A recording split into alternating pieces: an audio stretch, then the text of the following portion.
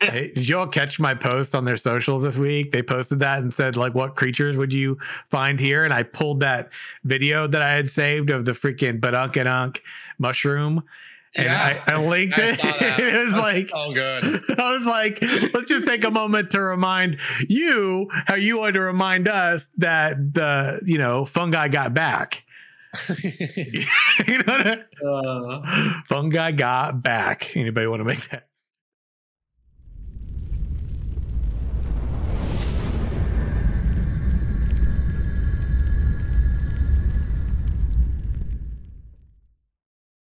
They began to travel forward once more, edging onward into this forgotten land. The Pathfinders would seek out whatever mystery lay behind that shrouded veil. Whether they found danger or lost wonder, it was known that nothing could shake their determination to pave the way forward. They were forever bound in this quest together. Welcome to Ashes Pathfinders, your dedicated and trusted Ashes of Creation podcast. Join us as we share in the journey that reignites the embers and rekindles the flames in the hearts of those long left to cinder. I'm your host, Phoenix, also known as Samorg. I'm joined today by our returning Pathfinders. Let's welcome back Daedalus. Hello, everyone. Also welcome back Half Tilt. Hello, friends. And Faisal. Greetings. And Pacha. What's up, gamers? We got the full OG Pathfinder group here, actually, all in one show. That doesn't happen very often. It's kind of cool. It's been a while. It has. It's been a while since we've had a big one like this.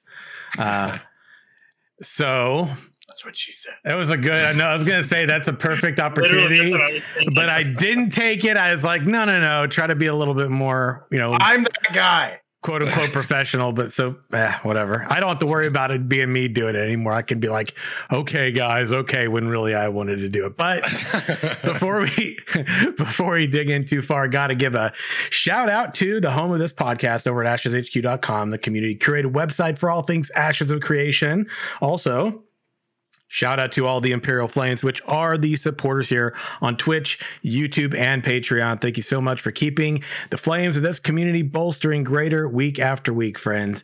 In typical form, I got to say, if you'd like to do us a solid, you can go over to our Twitter at Ashes Pathfinder. Right there at the top, you'll see a pinned post with all of the podcast places, which as I'm speaking, I know I'm realizing now, I actually need to change the YouTube URL. I just realized that. But all of the audio ones are accurate. So you can go over there, click on iTunes, and jump on over there, give us a 5-star review, leave us a comment, and we'll read it here on the show. If you want to call in, you can call into 1-539-664-6801 or shoot a nonchalant message over to the Pathfinder grunt at ashespathfinders@gmail.com.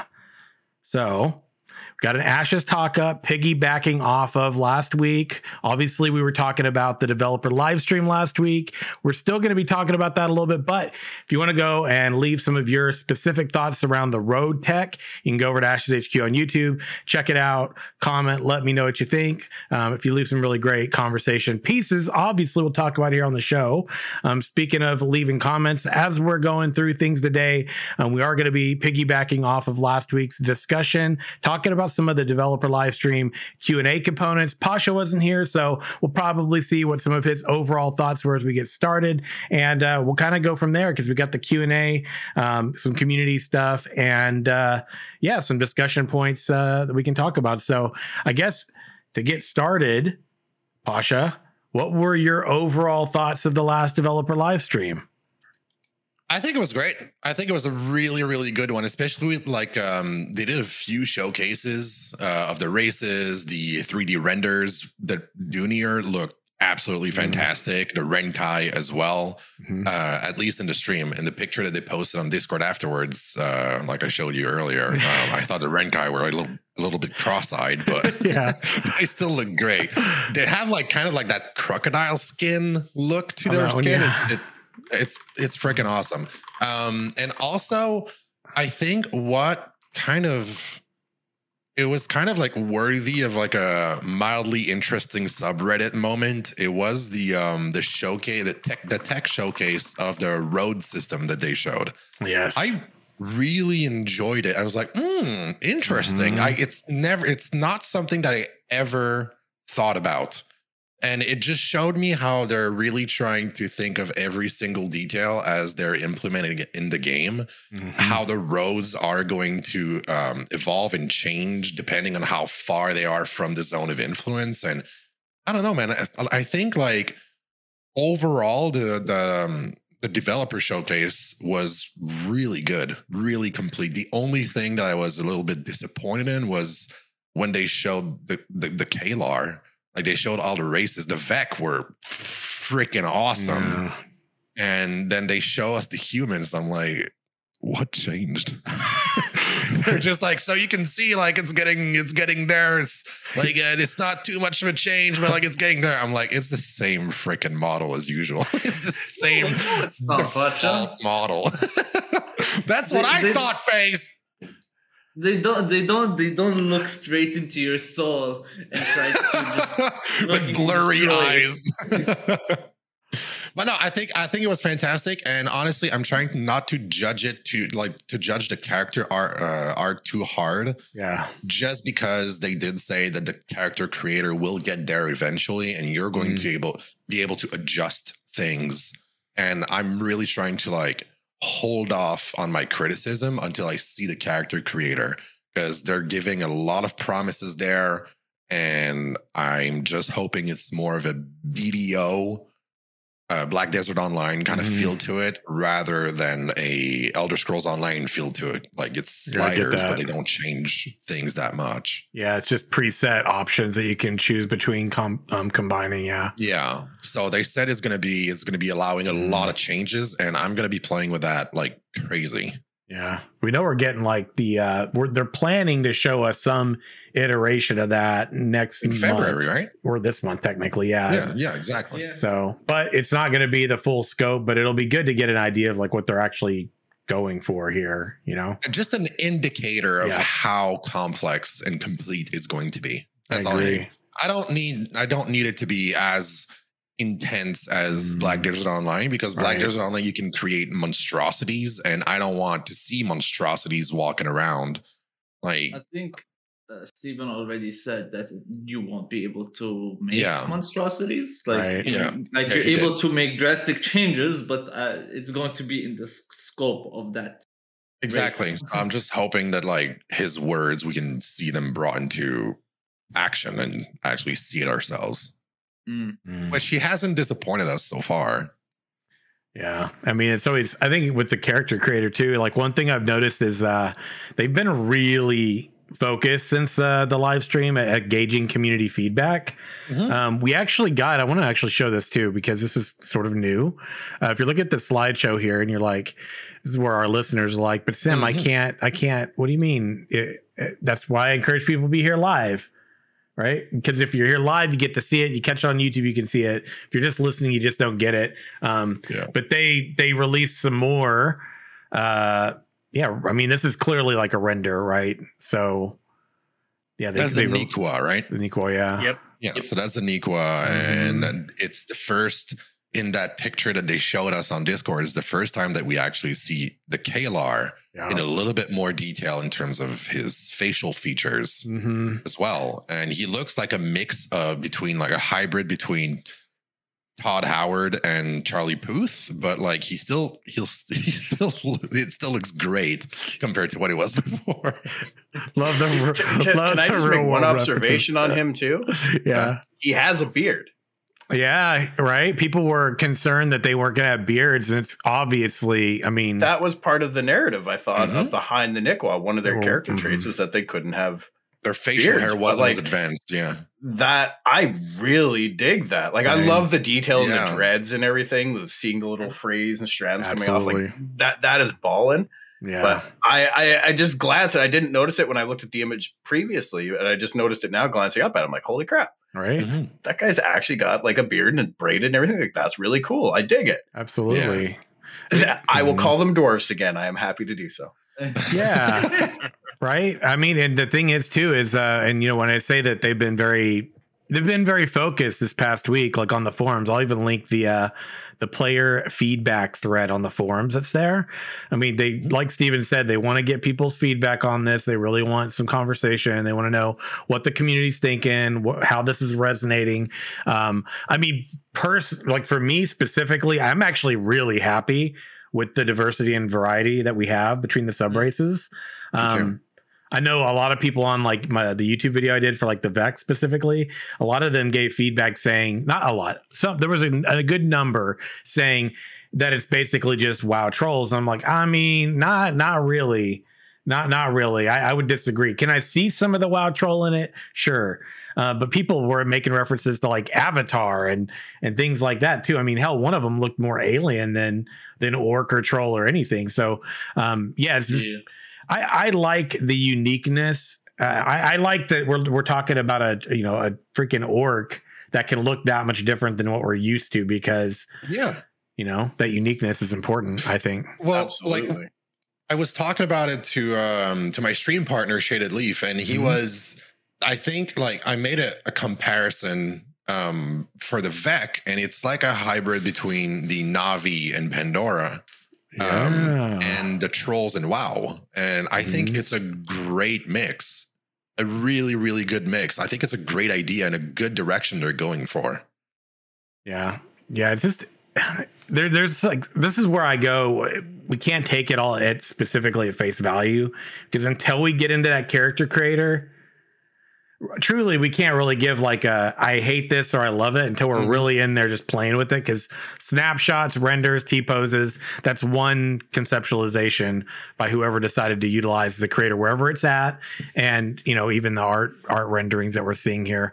I got the Vec up again just because, I mean, look at the uniqueness that's going on there, having the 3 different styles to the art we saw. Yeah, and just to go back on the character creator a little bit, I know you guys talked about it last week, but can I just say how awesome it is that we're going to be able to, straight from the character creator, choose our idle stance for our characters? That's sick. Yeah, that's really cool. A lot of personality to your character, and we talked about it a long time ago that in Elder Scrolls Online you got personalities, and most of them are absolute shit, but like they're still. It's still a great idea, and you have it as well in Final Fantasy XIV. All races have, and even classes have some ways of sitting and idling. And I think it's so cool that they're putting it in the character creator itself. Because you can, instead of just seeing your character in basically a T-pose, or I'll call it an I pose, because like his arms are down, you can actually see it on how you want it to look in the game, which is cool. Yeah, even World of Warcraft had like, not to the extent of like even the Elder Scrolls or what they're going for here, but even there you had like, some variety in the races when you jumping or, some of those types of things too, like how they would hold their weapons in combat. And yeah, I think so. Even if you're just talking about like a stance to any of those layers of variety, those things are very meaningful. It adds that, for me, that's a big point of immersion, like to know that there's a different feel to playing like a night elf versus a blood elf versus a tauren versus a dwarf or whatever in that game, similarly. So, anyway, I already shared the player feedback. So obviously you can go, it said that it's been closed, but when you go into the forums, you can go and post. You can go in there and post to whatever you want to. Oh, wait, there's actually something on there about. Interesting. Oh, never mind. Ignore me. We are going to pick up on talking about some of the developer live stream elements. I've already shared that. There was an interesting post, though, before we get into those last developer live stream things. I'm going to share this tweet. I'm gonna share this. You're a little your Twitter age, painted over there. I'm gonna share your age, Sam. I'm gonna share a Twitter post over there on the social media. I'm going to tweet on the internets. I'm gonna put this on that online. There it is. Pasha, you've hit me with the age thing twice. Yeah, I feel like it's me. I'm on fire tonight, baby. I totally don't dye my facial hair. I don't. Keeps me looking young, boy. I gotta take the look as far as I can before I decide to say tap out and let it be gray, white, whatever. We're not there you mean yet. like this? Sim, We're not close. Sim. Oh, what do you want? Just shine your bald head, and you'll be fine. Don't worry. Oh, by like basically blind them with the light is what I'm hearing. Yeah. Exactly. It's a really smart idea. Wax I on, like wax that. off, friend. Wax it. Waxy. Okay. Here it is. I linked it, right? This was interesting. It was basically they talked about the Carmine Chameleon, right? Which is that was that the pet? I think there was a pet or was that a mount? Let me double check. mount. Just it is a mount. a Okay. mount. Would you want something like that you could essentially like farm on? And I'm like, I'm not gonna say anything. I got thoughts on this. If you were able to essentially gather materials off of a part of your mount, this is one of those things where it's cool to bounce ideas around, but I think there's 2 points to this I gotta make. And before I talk about them, I'm gonna let y'all jump in on that. What are your thoughts on that? Because I got a little bit of a rant here. I'm not a fan of that being a thing. Honestly, I just feel like it. I mean, it's a nice to have. It's just not something I would necessarily think would make any sense. I guess. I mean, I could see going out and farming mobs and then being able to like harvest off of them. I mean, I'm used to that, but like my actual mount, I don't know how that fits and kind of what they're thinking is on the lore behind that, but I'm not necessarily a fan of that. I guess, just looking at that mount in particular, I mean, I guess it would, if you had like some sort of herb or minerals that the mount itself like dropped in general, you could do that. But I don't know. I guess my comment is almost no comment on this. Yeah. I was one of those things I was hoping wouldn't get clipped, but I know I should have not expected that to happen. Gentlemen, the rest of you feel free to just know better now. I do. Better know your place, streamer, and clip that shit. So wait, Sim, you're telling me if I ride my mount and mine a certain ore or anything, the way if you I'm go and riding it, if you go and you actually, so here I'm gonna copy this and I'm gonna read it verbatim off of what their Twitter post said. Twitter. It said, out of curiosity, how often do you think a Carmine Chameleon sheds its crystals? Would you want a pet that you could harvest resources from? What sort of materials would you harvest? It's a bit of a slippery slope, I think, but Unicorn poop, man. Who doesn't want to buy some unicorn poop? They sell that shit to kids. Just what you gotta do, just like throw out the squatty potty real quick and let your unicorn just get it done, man. Like, It'll be a freehold cosmetic. Just you wait. Mark my words. It'll be an item that could go in your freehold building. Oh my god! And the unicorn will come in there, use the squatty potty, do its business. Yeah. and it's either going to be that or fertilizer, or you throw it at your next door neighbor Jeff. One of those three. Yeah, you remember Ark? Can you get a flaming bag of poop as a legendary item? It's like an immediate way to X yourself out of a node siege or a castle siege. Just leave that on someone's doorstep. It's like, hey, siege is canceled. Like siege I just is can't over today. Oh my god, dude! I don't know, man. It's a slippery slope. I think it's one of those things where in a game like, I don't know, I think of Ark, right? And I remember there was a creature, I think it was called a gacha, like GACHA or something. You essentially would put certain types of materials in its inventory, and then because that was there, every so often it would essentially would poop out materials, right? And you could like open these gems up and the gems would have different things. And it would be based on like what rarity those harvested materials were and stuff like that. But I don't know, man. This is one of those things. It's like it's adding another layer to the development, isn't it? Like, it's a cool idea, but you don't want something like that to be. You wouldn't want it to be just like trivial, right? Because then you're spending time developing something that people don't even really engage in.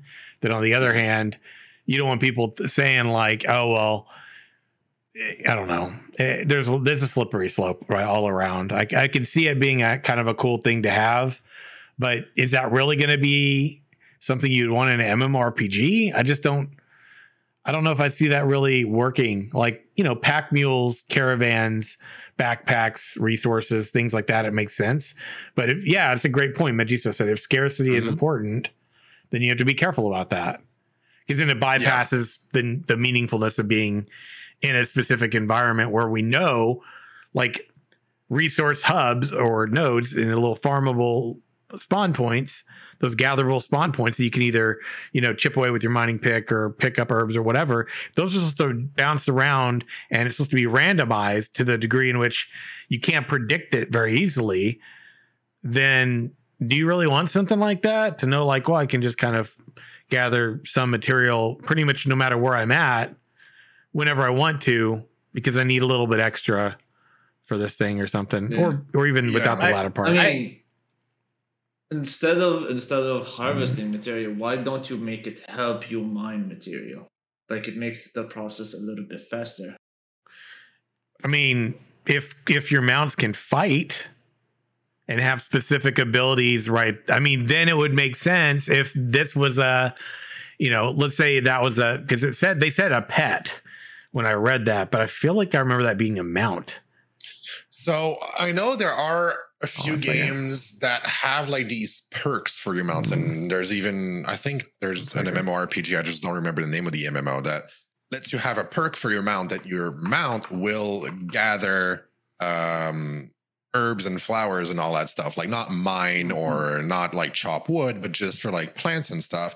It grabs it for you, so you don't have to dismount to gather it. And I think that's great. I think that's a good mechanic, and it just increases your quality of life in the game. It adds some, like, it's quirky. It's kind of cool. But if you like, I'm gonna piggyback off of what you said, Magisto. Scarcity is important, and if you add too many ways of gathering materials, you end up increasing, like, speeding up the inflation of the requirements for crafting, because it's too easy to get materials. And so when they introduce new recipes for players to craft, they're going to be like, it's supposed to be a hard one, so you're going to need 10 times more of that, or like you're going to need this specific item that's super hard to harvest. And then you end up in kind of like this Guild Wars 2 situation where you have about 10,000 different items that you can crafting items or like gatherables, and your bank is always full and your crafting bag is just bursting through the seams, it's impossible to craft anything without having like 3 truckloads full of items. And it's a little ridiculous. I think the less the better when it comes to crafting. An item should be for me, crafting an item should be difficult. If it's meant to be difficult, it should be difficult because of the scarcity, the rarity of the item, not because you need 750 of that item to craft it. Yeah. You should need like 1 or 2 of this, but it is difficult to get. It is rare. And if you can craft stuff off of your mount, then I know they're already doing like crafting or gathering nodes in freeholds. So you're just adding stuff on top of stuff where it becomes nonsense in terms of like where you can get all that stuff. Yeah, and I think people have concerns about this being 2 points. I think people have concerns about it being scope creep, and also that particular, like the Carmine thing, it's not a pet, it's actually a mount skin. So they showed a mount, but then they asked the question in regard to a pet. So it's a little either way. Anyway, going on. Yeah. Well, they did have that Quarrior pet. Oh, yeah. That was released a while ago, and the idea of that thing was that it shed crystals that you could collect, was it not? So this might be a stem of, okay, is this something that we should run with, or nix that now? And I agreed with you guys, because for all the points you said, and as well, it really takes a point from it takes away from one of the main pillars of the game, and that's meaningful open world interaction. When you don't have to leave your freehold to gather your materials to craft things, you might as well, now you're treading down that path of more of a lobby-based game where you don't have to go out and interact with people and have that meaningful conflict in the world where, death has meaning from players and monsters. You could lose some of those materials, and that adds to the scarcity of it. I'm okay with being able to harvest things from mounts or pets in the terms of like food. Like, a chicken lays an egg or something. If it's a big bird mount, maybe it lays a bigger egg and I can cook with that. And it's just a consumable that you're going to burn through so much of anyway on a regular basis that it's not really taking away a lot from the game, because that's not something that someone else is going to be producing for you necessarily unless they're running a farm. So if it's adding to that, and this can only be done if it's like spends X amount of time stabled in your freehold type thing, and then you can collect it from there. It doesn't just trot along down the path, dropping out ostrich eggs as you go, because like that's a little ridiculous. So that's kind of where I go draw the line on it. Like Daedalus and Magisto and everybody said, there's that line between what is meta and then what is trivial. And I don't know that if there is a line there, it's so fine, but I feel like they blur right into each other. You're trying to find where the Venn diagram connects, and the circles are an inch apart, and there's no safe boundary overlap there, I think, for what you can drive. It's like I'm sitting here thinking while you guys are talking, like, what if I could shave my mount for its fur and use that for crafting? But at the same time, if the only other way to get that fur is to go out and find that animal that only spawns in one or two places in the world and you have to kill it there, then exactly to Pasha's point, that takes away from that and it saturates the market, because now you can just put this thing in your freehold, let it grow until it's shaggy and trim it up and go and sell it. And now if everybody's doing this, you're no longer gated behind spawn rates, which that's what adds the scarcity. And I 100% agree. And I'll bring this point up again when we talk about RNG and crafting and stuff, is the difficulty should be coming from the ability to gather the materials. And not the ability to grind it as much as you can.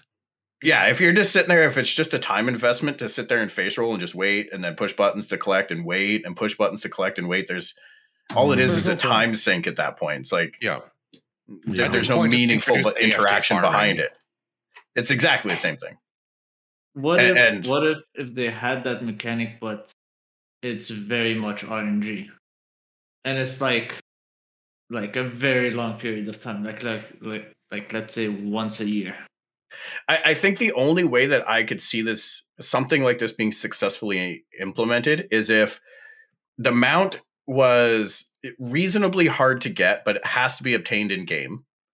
And it has, as you say, a very extremely rare, like 0.001% chance to proc producing a certain rarity of material, and anything other than that is basically worthless. And if that's the only way to obtain that material in the game, and it's so rare, and maybe it's limited how many mounts, because maybe it comes from a flying mount, right? So that there's only a handful in the game at the time, then you still have a measure of scarcity to it. And it puts a little bit more drive in players to try to get one of those flying mounts in their guild, so that material's there. But you would probably almost never see that material being available to anyone outside of a guild that's holding that, because they're going to hold it. They're going to hold it, and we get into that bigger problem, which is there's like 2 people on their server that have access to it, and they're going to drive the market price on it.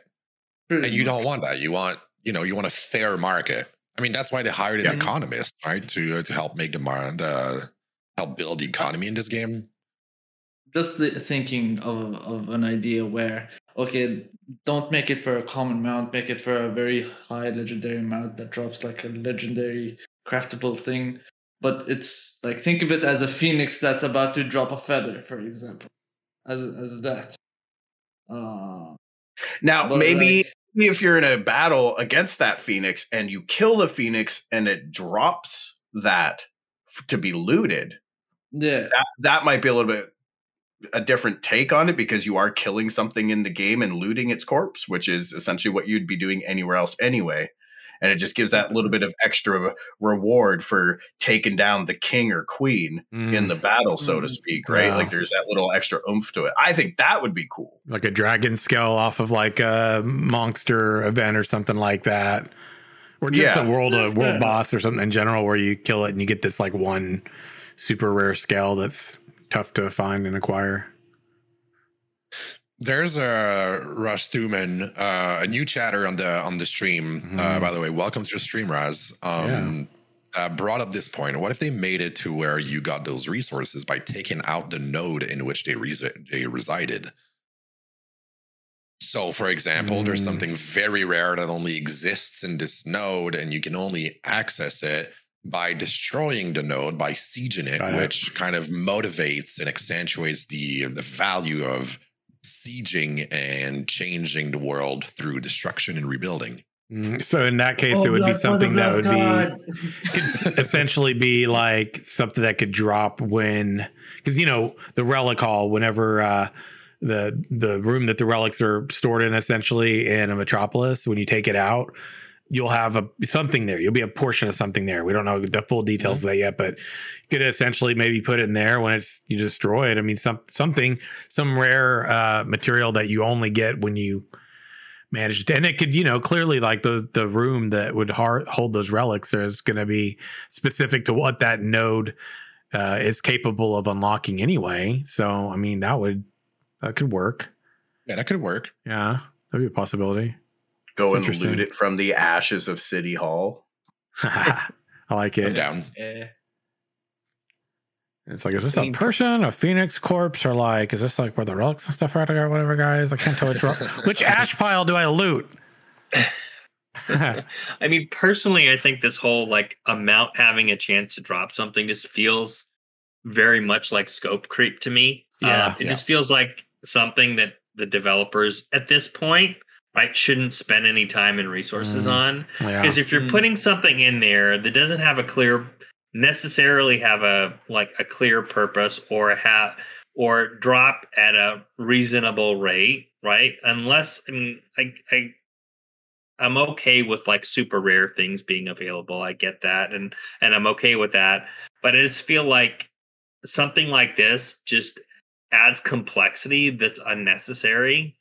So I mean, I would say maybe this is like an expansion thing, but like for something for launch, I wouldn't necessarily devote time and effort to. There's plenty of other things that are building out the world that I think you could, use resources elsewhere to make this work and make it work. So it's not necessarily going to be, I don't want to say game breaking, but, gives somebody who has XYZ amount, an ability to maybe one up their fellow players.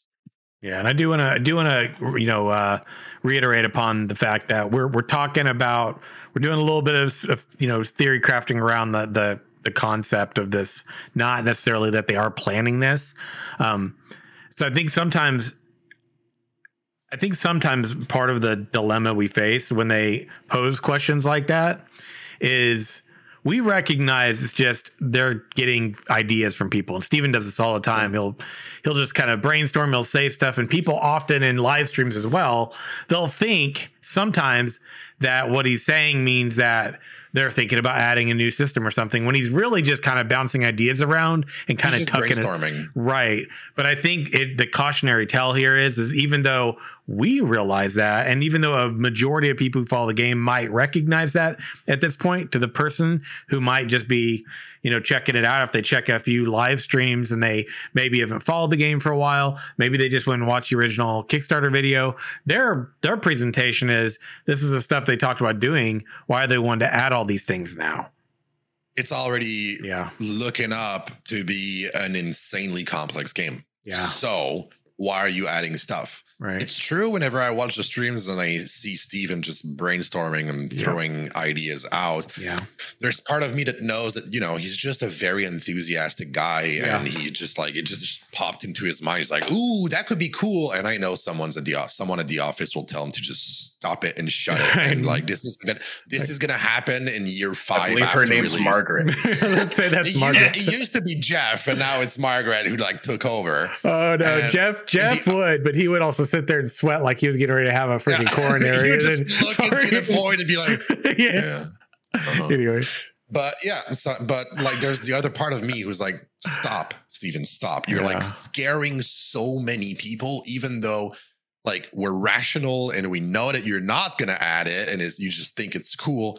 Stop talking about it because you're scaring us. Like, man, I think Steven so many people are scared that himself. it's Ashes of Citizens. Like people are scared that it's Star Citizen because we're all traumatized by something like this. Right. By promises that never happen and games that get canceled, especially from indie studios. Oof. I So mean, we're scared by it and we don't want it to happen. So like we're so scared of scope creeping. Yeah. But to be Faisal. fair, like I like to see that part in Steven because it shows how much creativity the man can give and how much passion he can give on it. It's like, don't take his words as in concrete and stone. Yes, this is a promise. If he does not commit to this, we will execute him in 5 years. It's fine. This is what the community does. Don't take it that way. Like literally, just have it more flexible to the words that he says. Don't take it as promises. Just gonna put this out there real quick, and for you guys here on the show, like slowly over time, our Discord is going to become populated by specific emotes for individuals that are in the community, like Pasha, Faisal, Half Tilt, Daedalus, and myself. Also on the LFM podcast, you got Renfil, Nathan, and myself, right? So all these people that are around these like conversations we have every week, like there's like moments where I'm like, this feels like Murder Bunny, for example. We got a Murder Bunny emote in the Discord that you can use now. It looks just like this lovely little critter that is right next to Faisal as we speak. And everyone's going to get fun little things like that for the Discord but I got that. If Faisal, as you were talking, you gave me an idea for an emote. You're probably wondering what it is. I'm not going to tell you. I'm just going to say. I'm highly curious. Yeah. But the reason I bring up the LFM show too as well, and Pasha was talking about Star Citizen. Sidebar here. Star Citizen, 10 years in development? You go look at Camelot Unchained, 8 years in development. Homies. I do a lot of game coverage, right? My main thing outside of these podcasts, well, technically outside of this one, is basically talking about game development and all that stuff, right? Game culture and all these things. And one of the big ones is putting keeping my finger on the pulse of the MMR, the greater MMORPG community. And I got to tell you, with those two specifically, they've been around a long time. We know why. I mean, Star Citizen is the king of scope creep, in my opinion. Camelot Unchained is the unfortunate example of when you just got horrible PR and you are too rigid. So you got too rigid on just one specific thing, and the community speaks, man. And you got to be cautious because the scope creep element with Star Citizen. Now you saw that thing that came out this week too. Sidebar, right? We talked about it last week. That thing that came out from them, it essentially was, we're essentially not going to be investing in showing you goalposts and things like that because of you. Basically blaming the community for why it is they're choosing not to essentially be as transparent as they can be. Yeah. And that's it's a horror story. So I also count my blessings because when I see, yeah, I recognize it. We can all say it's a bit of a lesson that, be cautious about scope creep. It just makes me thankful that Steven's at the helm of this thing a lot of the times.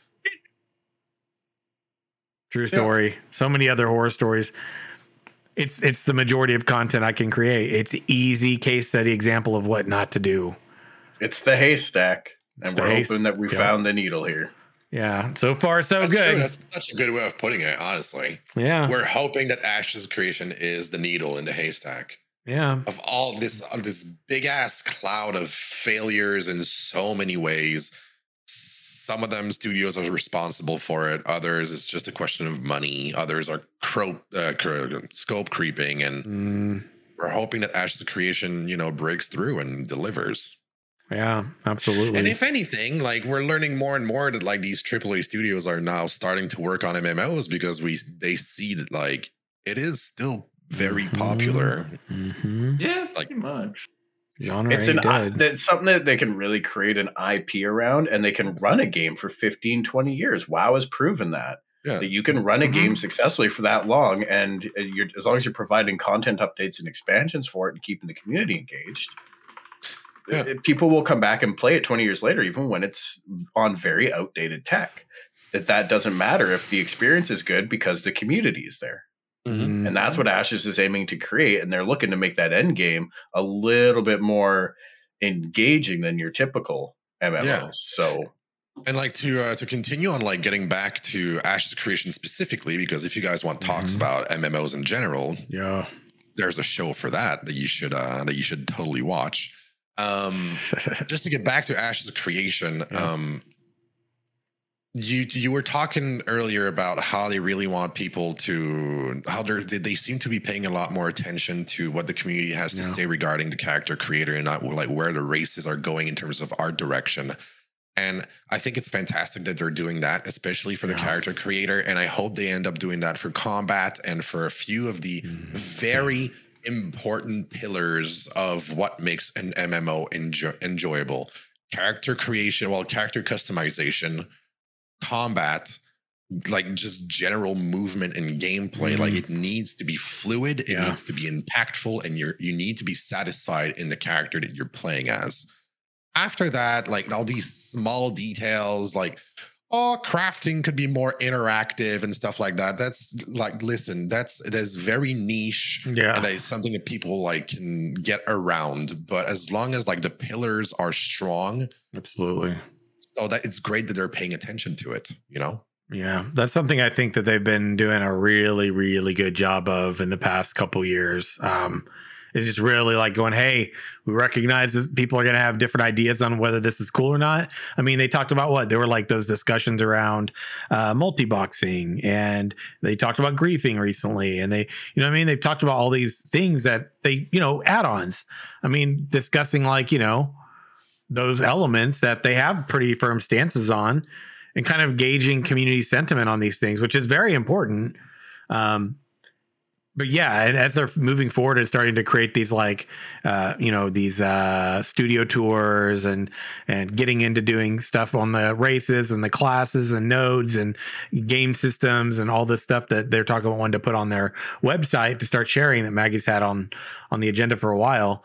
They're going to be doing that then too. And it's very important. Like, if you want the game to be successful and you care about it and you actually do have like serious thoughts about some of these different things, that definitely contribute when they talk about that. I mean, and if you don't focus on the forums, if you're not always there, you're not always doing that, it's totally fine, because, we'll you watch the show, we bring it up every time they present stuff like that. So just watch social media. They post it there. They post it in Discord. They post it on their forums. We talk about it here. If you're paying attention a little bit, you'll catch it.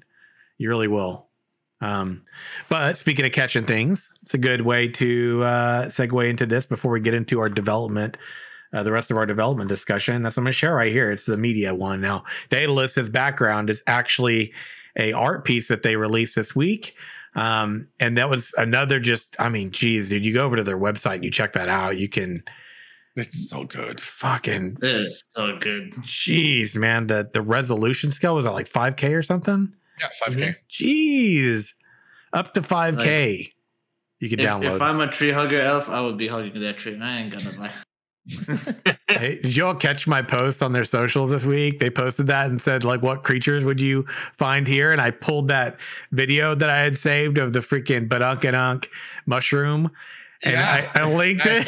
It was like, so good. I was like, let's just take a moment to remind you how you wanted to remind us that the, fungi got back.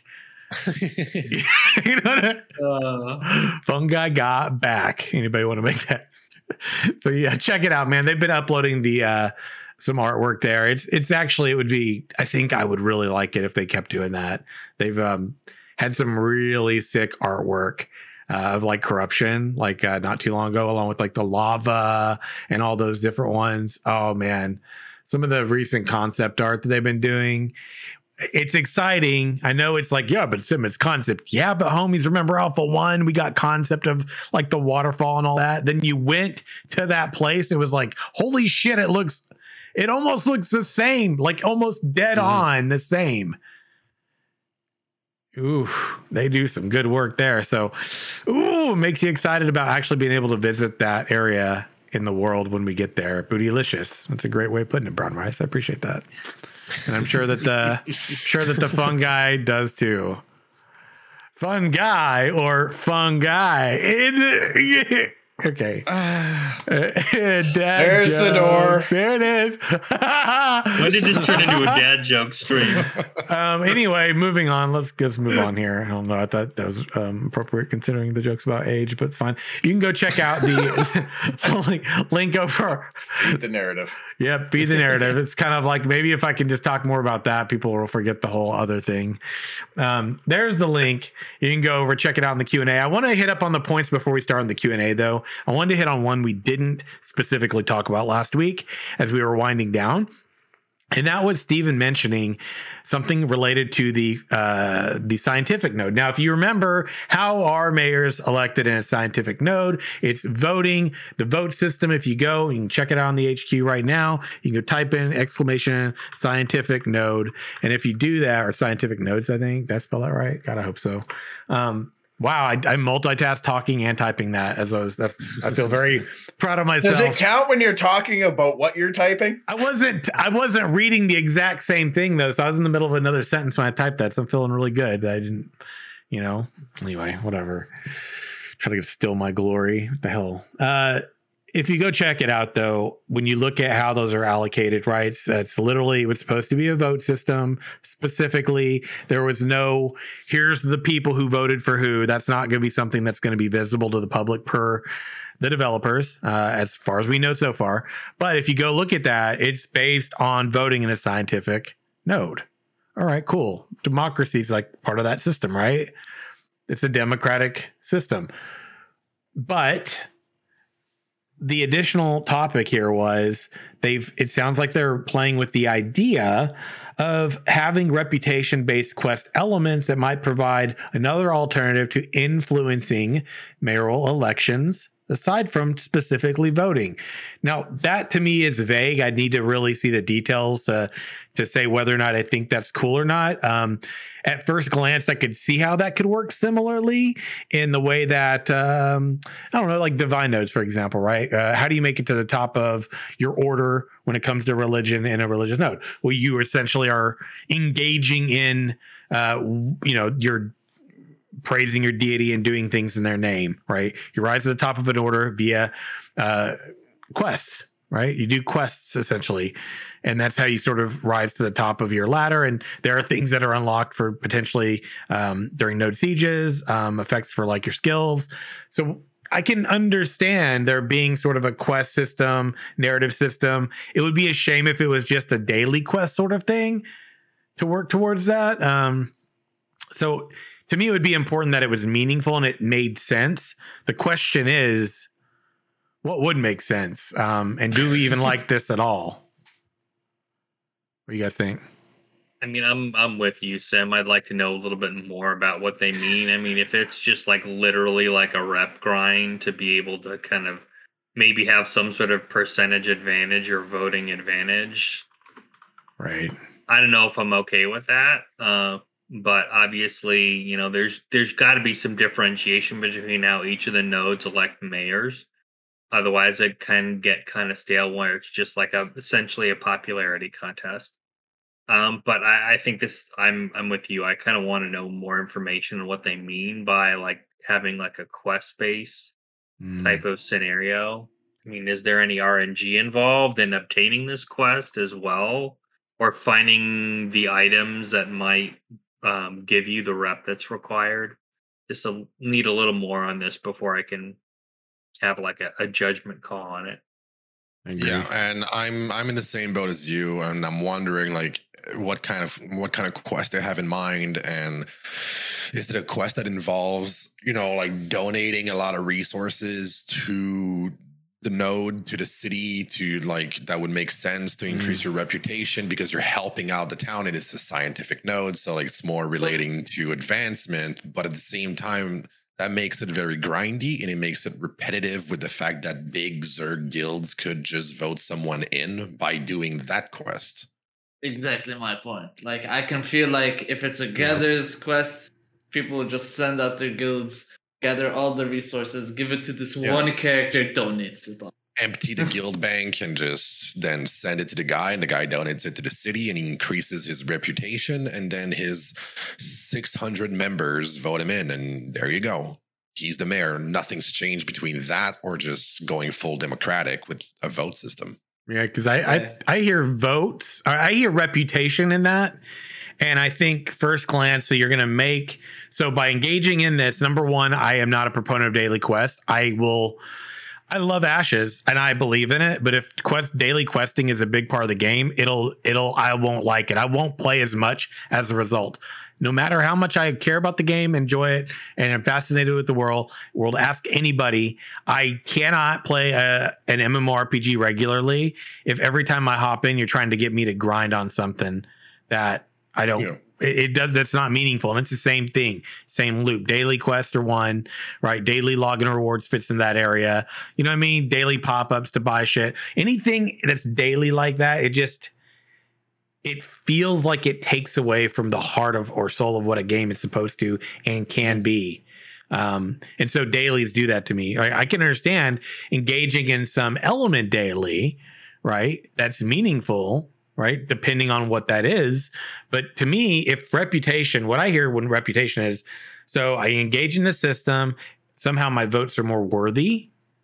Like, does it increase? That's what I'm wondering. Yeah, like one vote is actually worth like 1.2 votes. Right. Yeah. Kind of thing. So you don't need quite as many votes against someone who has none of the reputation. That's how I kind of interpret it. Yeah. It's just like a multiplier, a modifier on your vote count.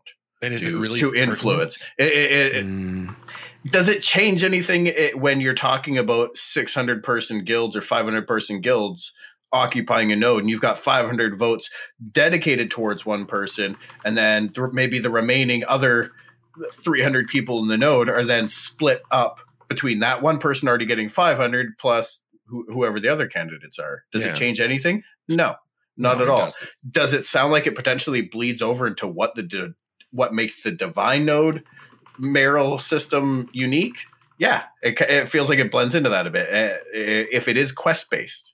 Yeah. If it was something maybe based on your tenure as a citizen within that node and your contributions over time. So if you started from this node at an encampment and you've been there building it up, growing it right up to stage 3. Okay, now you got a town hall you run for mayor. Okay, you've got a bit of a reputation around here from a population standpoint. You've been a figurehead. You've contributed resources to the node out of your own bags. So now it becomes something that's measured over time. Yeah. Maybe I can buy into that a little bit. Yeah. And also do you have a freehold? Do you just rent an apartment there? Do you own a house? For how long you've been there? For how much time in terms of like proportions? Let's say you're logged in 20 hours a week. How many of those, is it 50% that you spend in that node? Like if it's 50% or over 75%, and then with your contributions over time and your tenure, as you said, then that would make sense that like your reputation, quote unquote, kind of goes up and your votes kind of matter more, just because it fixes a little bit of that grind, that Zerg guild kind of factor. And for dailies, I hate dailies in WoW. I absolutely despise them. I think the only way dailies work is if they're built in to increase activity in certain zones, and they rotate all across the world every day. So that way all the zones in the world get a little bit of love just to keep the population active. So like, for example, in Guild Wars 2, if you need a specific achievement that's important for your character, because like your legendary weapon comes from there, you need to kill that world boss. And that world boss is insanely difficult. And it's in this one zone that, you know, it was from a past expansion, so people don't really play there anymore. But there's a daily that like comes around every like 12 days that you get extra rewards if you do the stuff in that zone. So then you get like trains of people going to that zone, and you can just hop on that train to get your content done. So like it keeps the world alive in a way. So dailies in that sense can be useful. In WoW, it was absolute crap. Yeah. It was just like, yo, you need to do that daily for like 150 days, and then your reputation might just be enough to get that blue tiger.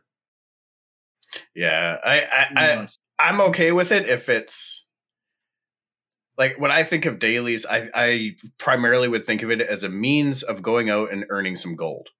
And if you're the intake rate, what you can make by doing those dailies on let's say an hourly time frame is similar or less than going out and harvesting, you know, rarer materials as or crafting or something like that, then I'm cool with that, because it's just an option for more casual players to pop in and earn some gold so that they can buy their consumables and do their raids and stuff like that. Okay, fair. I agree 100%. I do not want it to be a reputation grind, because then it starts to feel mandatory. I do not want it to be something that gives you something that you now need to do them to maintain your character's power in any way, shape, or form. I'm hoping that we're going to see less of those dead zones in the world, just by the inherent design of Ashes. The game, yeah, it shouldn't be dead ever. If it ever becomes a thing, then maybe there's something else wrong with their design. But yeah, that's kind of where I'm at on that one. Going back to the node thing, though, what if it was the reputation was based on your experience contribution to the node, less any materials given, so that your guild can't just pump you with materials. Yeah. So it comes from doing quests, helping out in the area, crafting, gathering, all the things, but it's based on what you have earned yourself, not just what your guild or somebody else can pump you with. You're not just the figurehead that is campaigning through the system. And it's I think I'd be cool with over that. time too, not something that just happens within the span of a week. Because if you do that in a short amount of time, then that's where Zergs live. They live in just pump and dump. Yeah. As for like you said, it focuses on one player only, and it's across his entire like tenure within that node. Like in the past 2 years, I've been just in this node, just killing stuff, bringing experience in, and just contributing to that node on a personal level, not on a guild level. Yeah. And it wasn't in like the last 48 hours. It was in the past 2 years. That would make sense. And I don't know if you would want that reputation influence to be public knowledge in any way, shape, or form. Right. But it absolutely has to be capped. Yeah, because just because you've earned the most reputation doesn't mean that you should be the mayor. That if you want that, then you go to like the military node, where it doesn't matter if people want you to be mayor or not. If you can be better, then you get there. This is still a democratic node, so unless they're planning on changing that to more of the religious node, node. Thank you. It has to be capped so that in the end, voting numbers still matter heavily. Yeah. And, 0 times whatever your modifier is still 0. Yeah. One thing I was thinking while you all were talking was, I think if that influence exists, it would have to be subtle. Have to be just a little bit extra, so that even if there was like that Zerg component going on, we're all going to grind to make sure we do this every day as a community. And so our community has more influence. Like if you did something like, I don't know, it's just a random idea, right? There's X amount of NPCs, right? In the city, maybe, or something like that. Like we know that we'll say there's like 50 NPCs, and maybe because I can see this work being like sort of backwards compatible to zone of influence and data collection. Again, keeping in mind, I'm not a developer and I don't know exactly what their stuff looks like. But if that contribution goes one way and they gather that data, then maybe that data can influence what percentage of NPCs the NPCs would vote. Like, so if there's only like 50, right? That's not a like let's say in a metropolis there's like 50 NPCs, right? And the influence over these NPCs is going to be determined by the individuals and what their contribution is. So then you could, potentially have some influence, but it's still only like 50. You know what I mean? Like votes that could be swayed or something like that. Then that's like kind of minimal in the grand scheme of things, but not too crazy. Easily enough to be a difference maker, though, and that's actually a really cool way of making the world feel a little bit more alive. I dig that. Yeah, I think it's a great idea. It's immersive as well, so it doesn't break the immersion factor. And I think that's a great idea. And just to like make a point here, I think the demographic effect, aspect of a scientific node, you can never and you should never keep it from being a thing for these elections. Like the Zerg should never be canceled in any way, shape, or form for the demographic node, the scientific node, because that's just how democracy works. Right. It's numbers that matter. Yep. So if the Zerg wins, the Zerg wins. It sucks because, they're always going to win, but that's also why, the US is a bipartisan country. It's just because like there's these two Zerg parties and people vote for them. That's just how it happens. That's just how the system works. Exactly. It shouldn't just be 100% reliant on numbers, no? Even for a scientific node. I'm not saying don't put the caste system on. Sure. It's just like let them have it like a deed has to be shown or written somewhere. Yeah, see, that's the thing, though, is the way by design, they're not designed that way, though. I mean, I get where you're coming from and everything, but that's just not the way a scientific node is designed. Like, it's designed to where the vote counts, but there's no transparency on who voted. That those logs are not public record. Yeah, no, your vote counts as a number. It's just one vote, and that's it. But next thing you know, figure out someone rigged the election, and it's just chaos. Maybe you just stop playing the game because you can just go outside your house and notice it. So screw that. It'd be good to see percentage though, right? Like this percentage voted for this person. These were where the votes were tallied up. I think that's good because that gives people. It ties into player agency, right? Because if the players know, the community knows, citizens know that individuals are voting for these people and these are the numbers, then you get out there and politics, right? You get out there and you kind of like you campaign. Exactly. You campaign. You post in the zone chat. You go into city. You see a player. You go see him. You get your guildies to wield baseball bats outside of the voting areas. Bunnies with axes. Yeah. As long as we don't have the electoral college in Ashes of Creation, we're good. Oh yeah. I mean, I think one of the takeaways here that I think is important if we do something that's reputation based is that it's a community building and individually contributed factor, right? And I think, and that's to me the most important thing. And just, before we move on to something else, I did want to maybe comment on dailies. I think the thing that really, chaps me about dailies in general is their lazy, repetitive gameplay loops, right? So as long as there's a variety of things you can do, while they might be available on a frequency of daily and swap out daily, turning them into something that's repetitive and adds little, I would say little engagement for the player, then I'd say don't waste your time on them. So, I mean, that would be where I'm agreeing with all of you. Yes, if there is an option to have an alternative way to influence elections, make it individual based, make it something where you're investing in the community for that node. That makes sense in the game world. That fully, makes player agency one of the pillars, a top priority.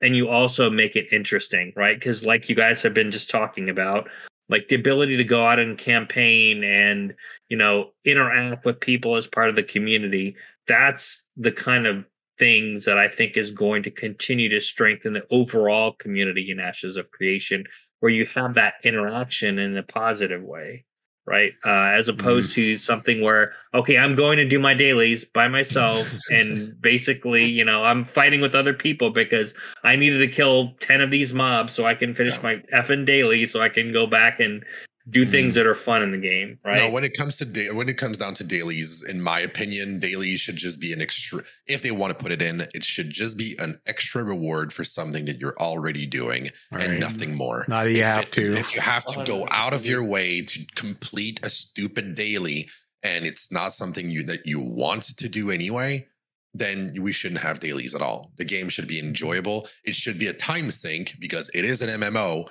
So it should be a game that like I'm willing to spend time in for many months because it's a subscription MMO. So like you want it to be long lived. Absolutely. But find something else other than dailies. There are so many more ways of doing it. Yeah. One thing before we move to the next topic. Yeah. Is that other side of the coin. We usually think of nodes or the mayor system to be in groups or guilds taking control of that certain node. But what about that solo player? Exactly. That solo player ain't got a chance. Right. But that's why I think that campaigning element. Oh, you mean in terms of getting voted and elected, right? Yeah. Got it. Yeah. No, they don't. And that's why building relationships and, you know, like building community is going to be important for in that node type specifically. That's in that node type, it'll be important, but you're right. You're 100% right. A person who doesn't have influence is not going to make it in that. I'm not just talking about like one particular node. No, 4 out of the 5 node types. Yeah. The solo player ain't got a chance. No way in hell.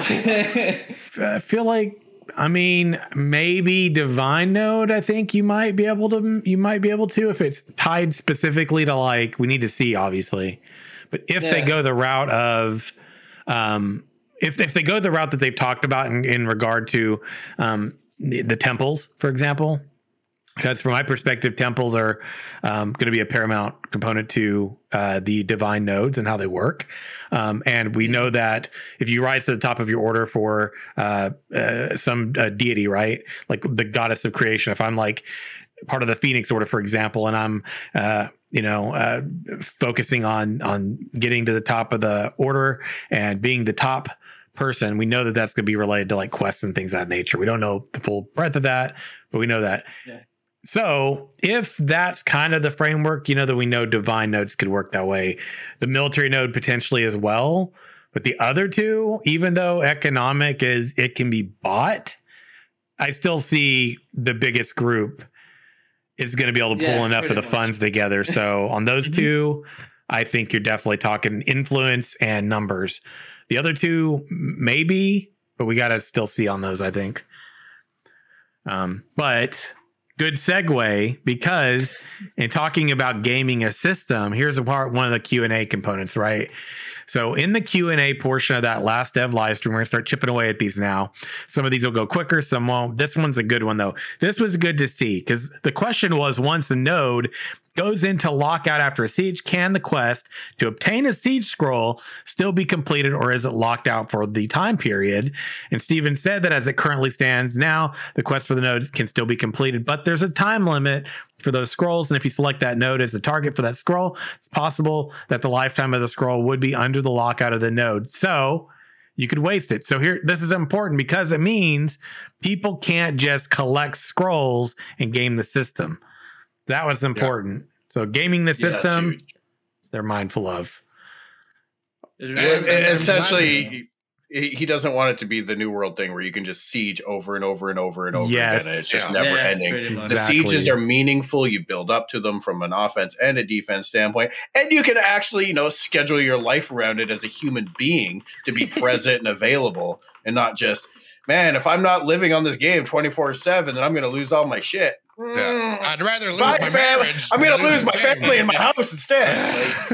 Kids going to the orphanage. Or like the god tokens in Conan Exiles. Where you're able to put like that huge barrier that you're unable to summon a deity. But I am glad that he did say that you can waste it, that you can still obtain it and waste your resources and your gold into getting it. He's not locking it out. He's not graying out the button to get it. He's just saying, like, don't be an idiot. Maybe think about it for a second, because you're going to lose in the end. The house always wins. It's not like we're going to make it easy for you and like not make you spend shit on it. No, like he's going to let you waste your money, and I'm glad he is. Yeah, I think that's cool. It's a good sync. Yeah, and it's important because they're saying we're going to ensure that at least when you start engaging in this process, when that opportunity opens, it's going to be a fresh slate for everybody. You know how you go about it in that moment's what's going to actually count. So that's really good to see that. This one is a fun one. I do want to make sure I get down to the Bard thing because we didn't hit on it last week, and it's I know it's going to be something Daedalus specifically will probably enjoy talking about. But this one related to the Underrealms, and I thought it was cool that I heard this because I never thought we'd get this. But the question was, will there be a dark lake, rivers, or expansive naval content included within the Underrealm? Main takeaway is, not for now, would rule out the opportunity for something like that in the future with like an update or something like that. That was cool. I never would have expected that. And I had a really cool conversation. Was it Wednesday, I think? Or was it Friday? I think it was actually on Community Day. Community Day ended up turning into, we just chat Ashes for 4 hours instead of playing games. So it was kind of fun, but we talked about how the Underrealm could be, it could influence some other areas of the game, but this was good to hear. What'd you think, guys? Shit. Yeah. I mean, I think it's interesting that they're thinking about the long terms for that. Like personally, I would love to see like what exploration opportunities you'd have in Underrealms, and like how you would go about interacting with Underrealm nodes as well, and what that entailed, and what, I don't want to say advantage, but what benefit you might have in terms of building up an Underrealm node. So yeah, I think this is really cool that they're thinking, farther down the line that, hey, this might be something we might look at. Interesting idea. But yeah, I thought that was exciting. I hadn't thought of this either. That was pretty interesting question that came up. Absolutely. Well, the only part of the answer that I really enjoyed was just that, is like, I don't care, honestly, if there are like lakes and oceans in the underworld. I couldn't care less. What I was glad to hear is the fact that like, oh, maybe in a future expansion. And it's not the first time that he says that. And I'm glad that he did, because it's something that was kind of worried about. Like with the scope creeping, again, don't put everything in the game right now. Release the game with what you promised. And then later on, it's for content. Like you want your game to last 15 years. So you should be able to add content for the next 15 years. And that's part of it. That's a great part. There should be an expansion on the Underrealm. So like, that's great. Like you already have the Underworld, but add more stuff. So like add ocean content in the Underrealm and all that stuff. But keep it for later. For now, like focus on the game. Yeah, core. I think you got to wait till the scientific nodes have advanced enough that you can build a submarine or something to get down there anyway. Otherwise, unless it's a completely separate, where you build your ships down here and they stay down here, can't really take them up to the top. But if the waterways are connected in any way, shape, or form, to me, it's got to make some kind of sense, or it's just weird. Are you just enslaved? Do I just sail down a casual river and just wind up 100 feet below the surface of the earth, and then I can sail right back up and out of that river again? Like, how am I getting up the waterfall? You can just enslave like 500 Tolnar and like have them take your ship down into the caves. And wow, that's it, man. This is where we come.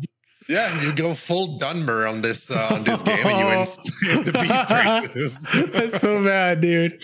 Or maybe we get the Daenerys to build some lift locks or something, and, House Dres will rise again. Wow, pro-social as fuck. Oh, he's like, just enslave some Tolnar, man. They're beast people anyway. They don't really. Beast lives matter, Pasha. They can't vote in my scientific node. But well, If you want to we could have comrade them in arms, I'm up for the quest. Oh wow, there's Murder Bunny. There it is, right This there. escalated quickly. It did, didn't it? Jeez. We're talking about future expansions. I just go right straight Y'all- through slavery. Y'all talk Dark Sim, and they're talking about enslaving Tolnar over here on the show. I don't know what to say. I'm sure if someone on the Ashes Discord catches wind of that, they'll be up in arms. That's fine. They're not around here often, so man, it's crazy. But I mean, it could make that the possibility with the Underrealm. Like when you think of, check this out, right? This is what's cool to me is if this ever. Ashes is a game where this could be possible. I'm going to give you a snapshot of possibility that I've thought about recently. So you've got like this Underrealm entrance on the coast, right? That exists. It's there, and you could get in there, and it's got a waterway, and maybe you can travel in, right, with the boat or something like that.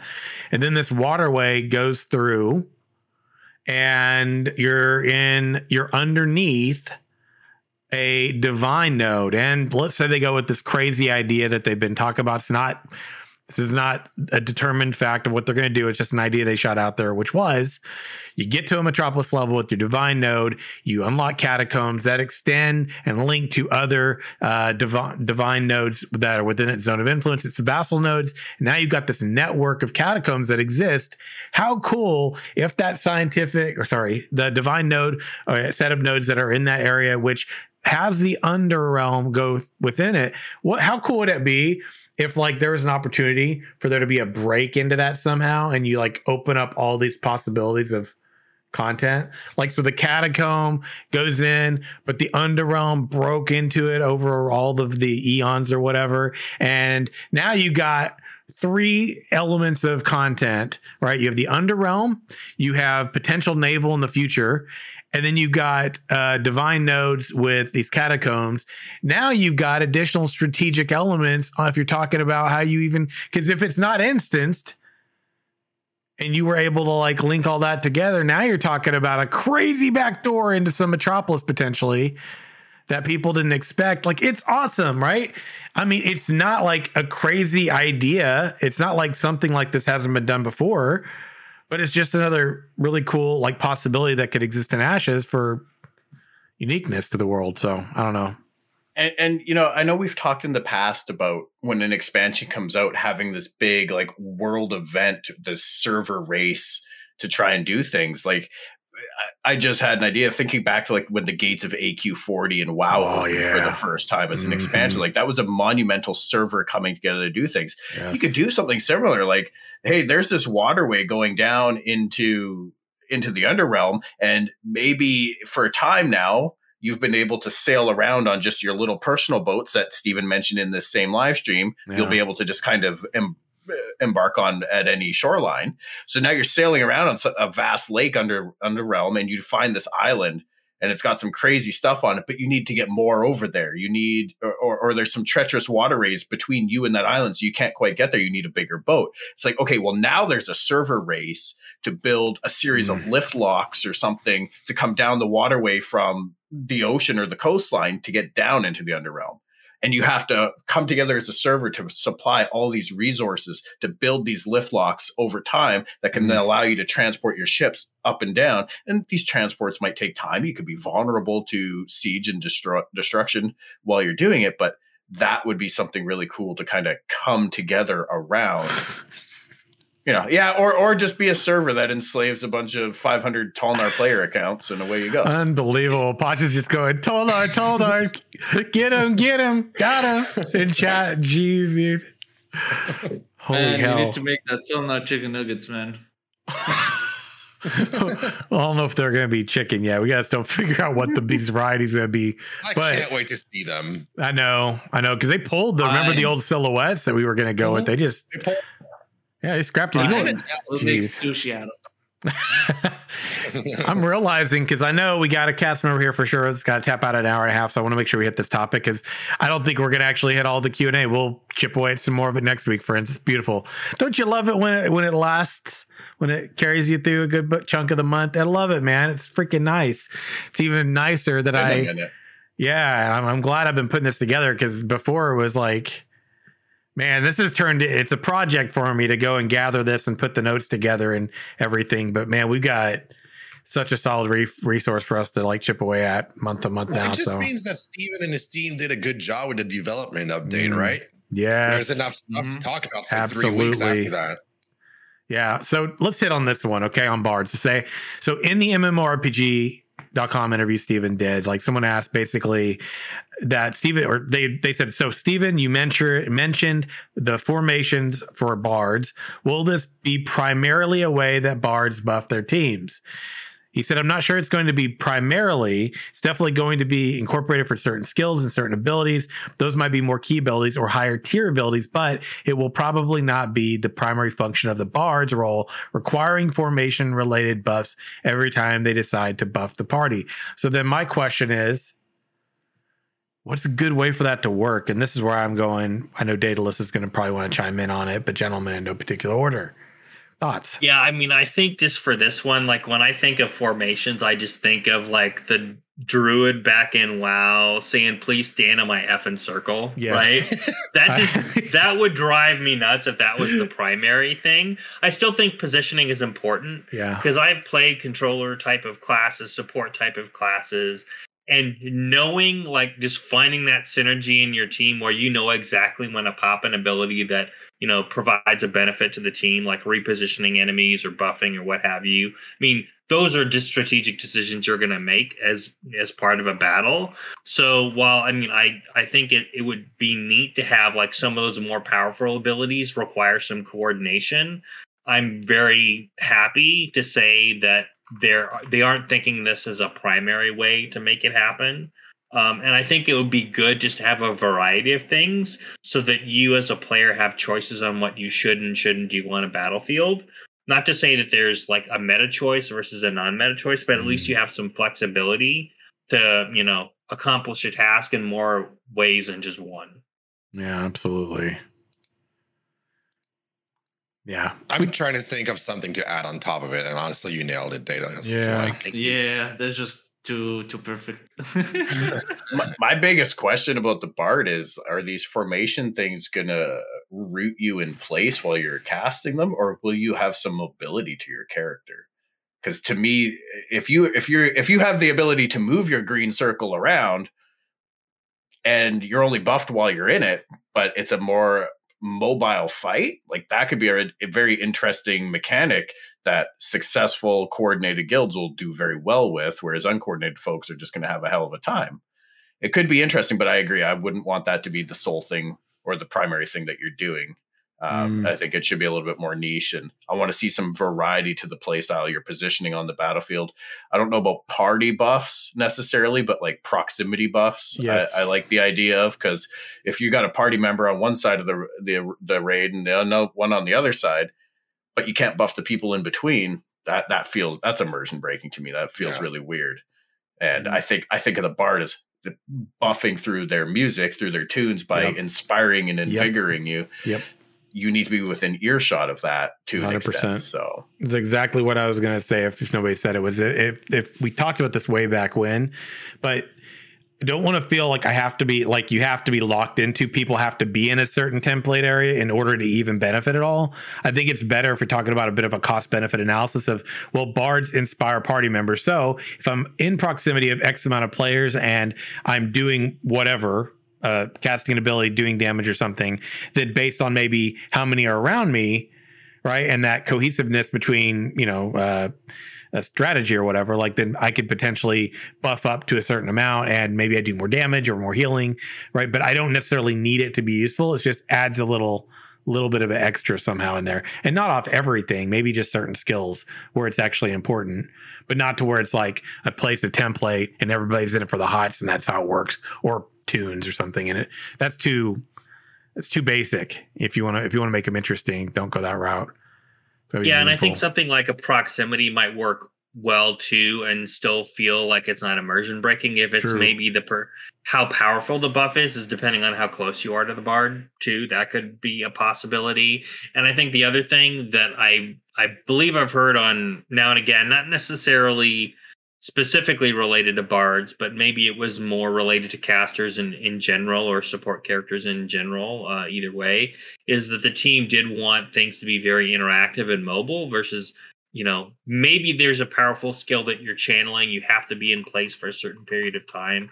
But again, I find that type of gameplay pretty boring, that you could just stand and cast and it doesn't matter where you are. So I would hope that there's some level of variety and mobility required, either to get into the right position or to, or just honestly, just to make the gameplay more dynamic, that you're not just standing and casting. And if you get that, shot off, you can just kind of stand there and, people won't bug you. Right. Yeah.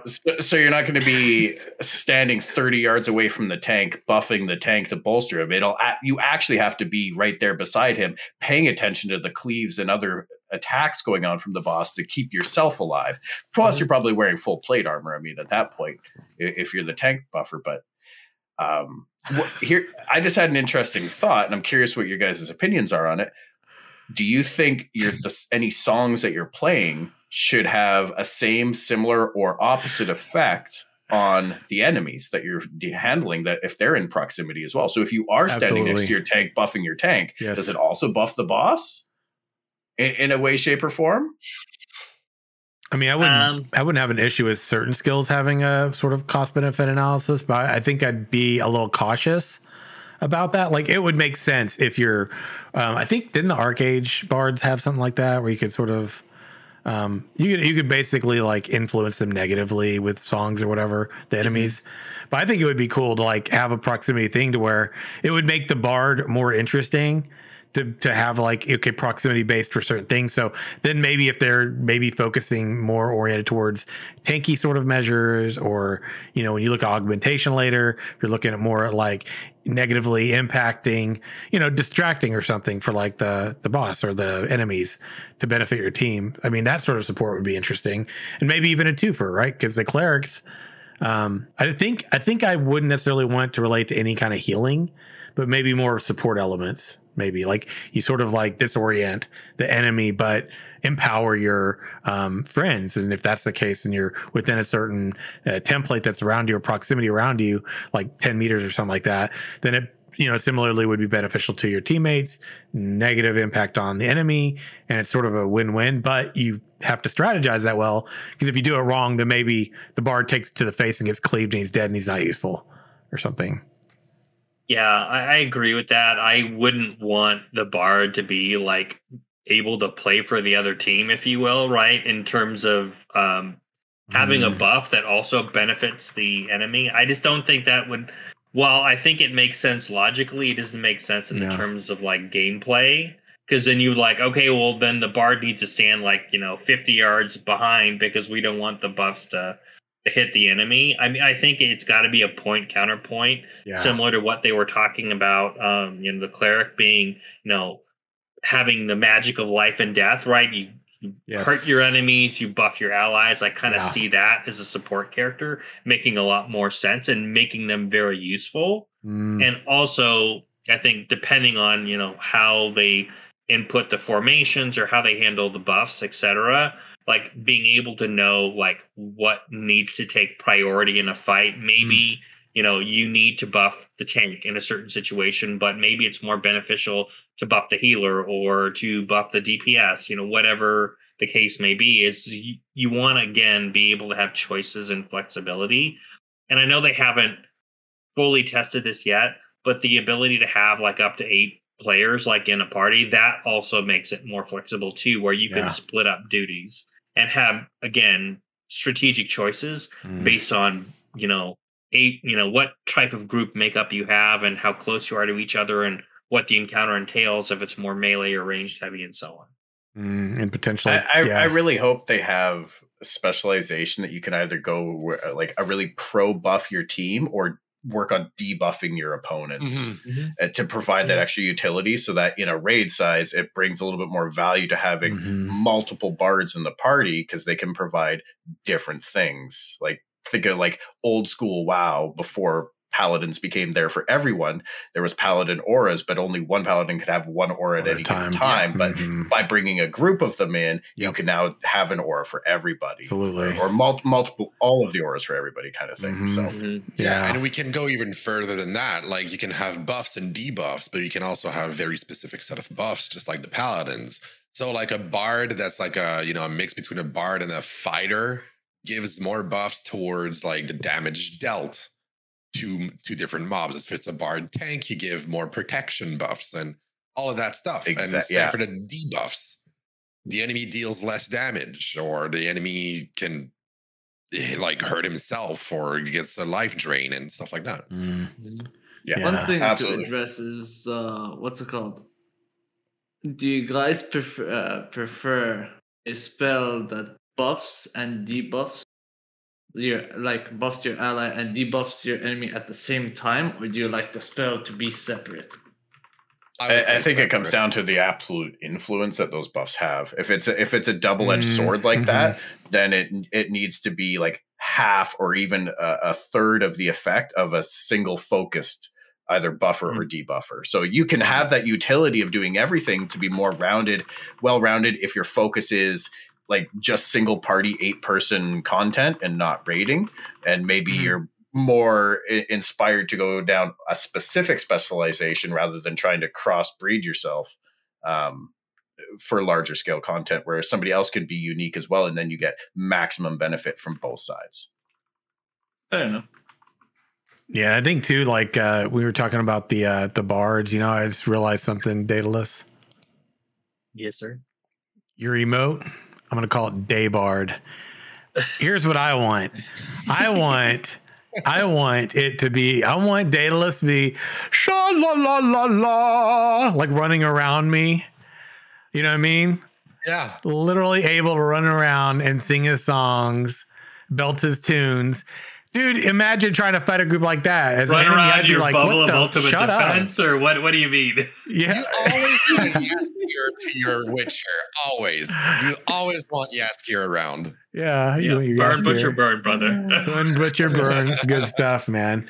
Ooh, man, that's some good stuff. I mean, when I think about the bars, though, I think that's such a good example of like the diversity within classes. Because I think, again, if you're talking about group comp, right? You already know the summoners have got the ability to fill roles, right? Because of the summons, the type of summons they can have. So you know that they can sort of help in the weak areas of a party. It would be really good to see the kind of synergy, to where that's meaningful. And like Half Tilt said too, like blesses for paladins.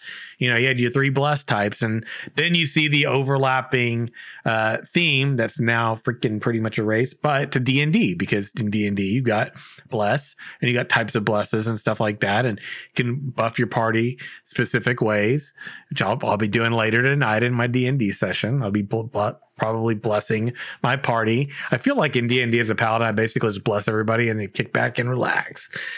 Run in with good old Talon and give them a good old slap around with my extra dice in there. It's kind of nice.